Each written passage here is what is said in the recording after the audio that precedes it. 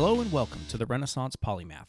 I'm your host, Toby Gagnon, and on this episode, I would like to discuss the National Firearms Act. Let's go ahead and get things started.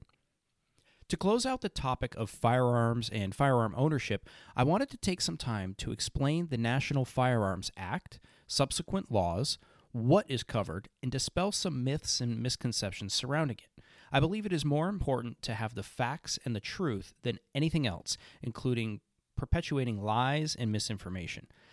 Let's start with the Act itself and subsequent laws created. The National Firearms Act took effect on July 26, 1934 by the 73rd United States Congress. It was a backdoor and rushed law that was directly aimed at making it prohibitively expensive to legally own and also keep a registry of certain firearms based on their physical characteristics and abilities. Additional items that were not directly firearms were also included in this act, like silencers, poisonous gases, explosives, etc.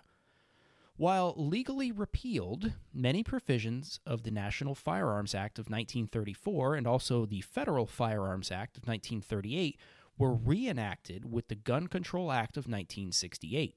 This was further amended in 1993 to, among other things, define prohibited persons and mandate a background check be performed by all licensed sellers.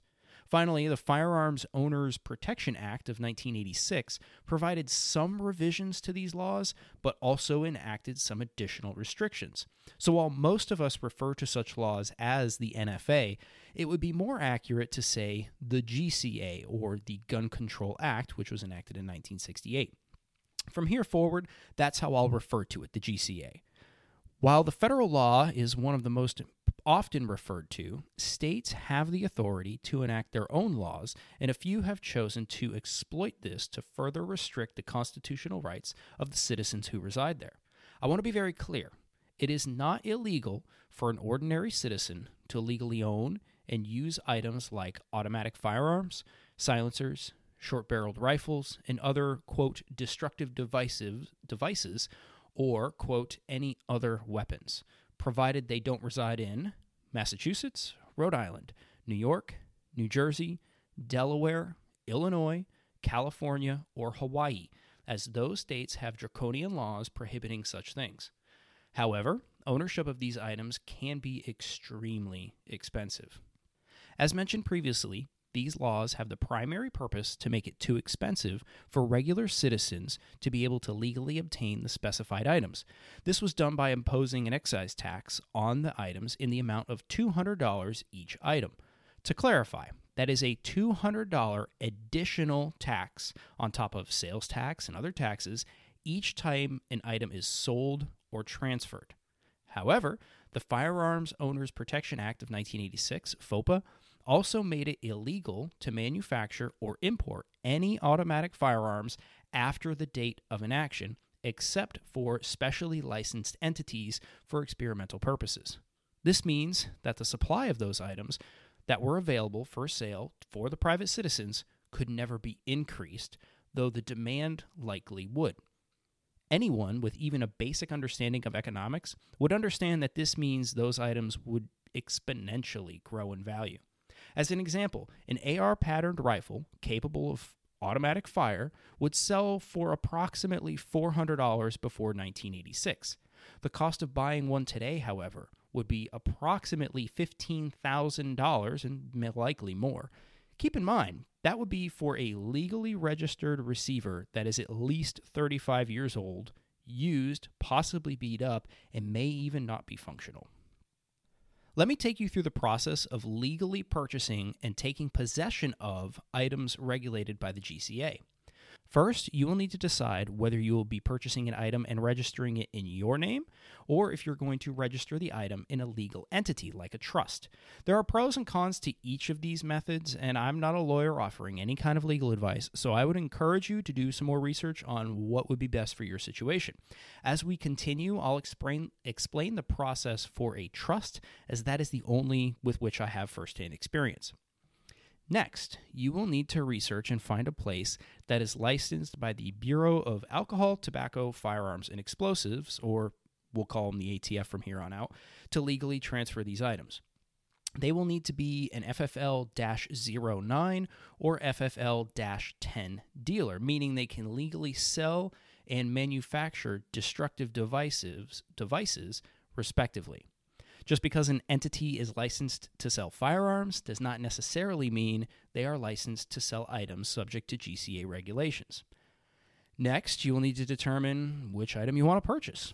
As with most things, items like these can be purchased online, but the paperwork process won't begin until the item is transferred to the dealer you chose in the previous step. I strongly encourage going to demo days that are put on by certain manufacturers because there really isn't a try before you buy option otherwise, and you'll likely be investing a lot, both time and money, into the item, and you want to make sure it's going to fit your needs.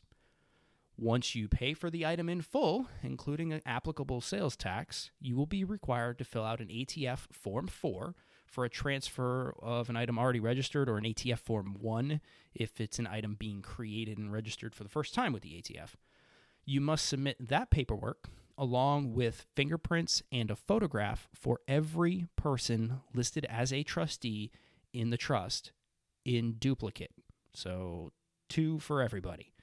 The paperwork, along with the $200 excise tax, must be mailed first class through the USPS. Upon completion of all of these steps, you then wait. And I do mean wait. Wait for what? Well, you have to wait for the ATF to process the paperwork, input the data into their systems, perform a background check on all the people who had to file that paperwork, process the payment for the tax imposed, approve everything, and mail the appropriate documentation back to the dealer. My first Form 4, which is a transfer, i.e. I purchased something that was already in existence, took over 385 days, over a year. The most recent purchase that I made took just over 8 months from the time I sent in the paperwork to the time I got it back approved. Once the dealer informs you of the approval, you then have to go pick it up. Kind of. You first have to fill out a Form 4473, same as you would as if you were buying a firearm, and go through yet another background check. Then, and only then, will you be allowed to legally take possession of your, quote, destructive device. Of course, it's a good idea to have a copy, both physical or electronic maybe, accessible to prove legality should you ever be challenged on it. A quick comment that it may or may not be legal for certain persons to require proof of legality, as the ATF currently falls under the Department of Justice supervision and previously fell under the Internal Revenue System supervision. That means it could be treated similarly to tax information, and your Fourth Amendment rights may come into play. But again, I'm not a lawyer. This is not legal advice. So let me summarize this episode. It'll be a really quick one. In my opinion, the NFA, FFA, GCA, and FOPA are all unconstitutional. The Second Amendment to the United States Constitution is absolute, and any law or regulation enacted that limits the rights of the private citizen should be viewed as unconstitutional and thus not be worth the ink or the paper it is writ with or upon. Having said that, laws and regulations only apply to those who are law-abiding to begin with, and thus will do little, if anything at all, to reduce, prevent, or eliminate such crimes. Short-barreled rifles, short-barreled shotguns, silencers, machine guns, and the like are not illegal to own unless you reside in one of the 8 states I mentioned that already make it illegal by the private citizen. The process, while very paperwork-heavy, expensive, and time-consuming, is relatively simple and should not discourage anyone from pursuing ownership of these regulated items. Additionally, it has been proven time and time again in legal proceedings that the verbiage of, quote, common use was critical and instrumental in giving citizens their rights back and limiting the scope and power of these laws and regulations. This means the more that people purchase and use these items for fun, sporting, and other non-criminal purposes, the more likely a court would be to find them applicable under the common use precedent and increase the chances of them being deregulated. Well, that about wraps up this episode. But again, as I always say, I would encourage you to do your own continued research and education. I'll make sure to link to the things I discussed in this episode in the show notes. On the next episode, I will be discussing my COVID experience. If you have any feedback, feel free to send me an email at podcast@thefirearmsguy.com. therenpo.com. That's TheRenpo.com.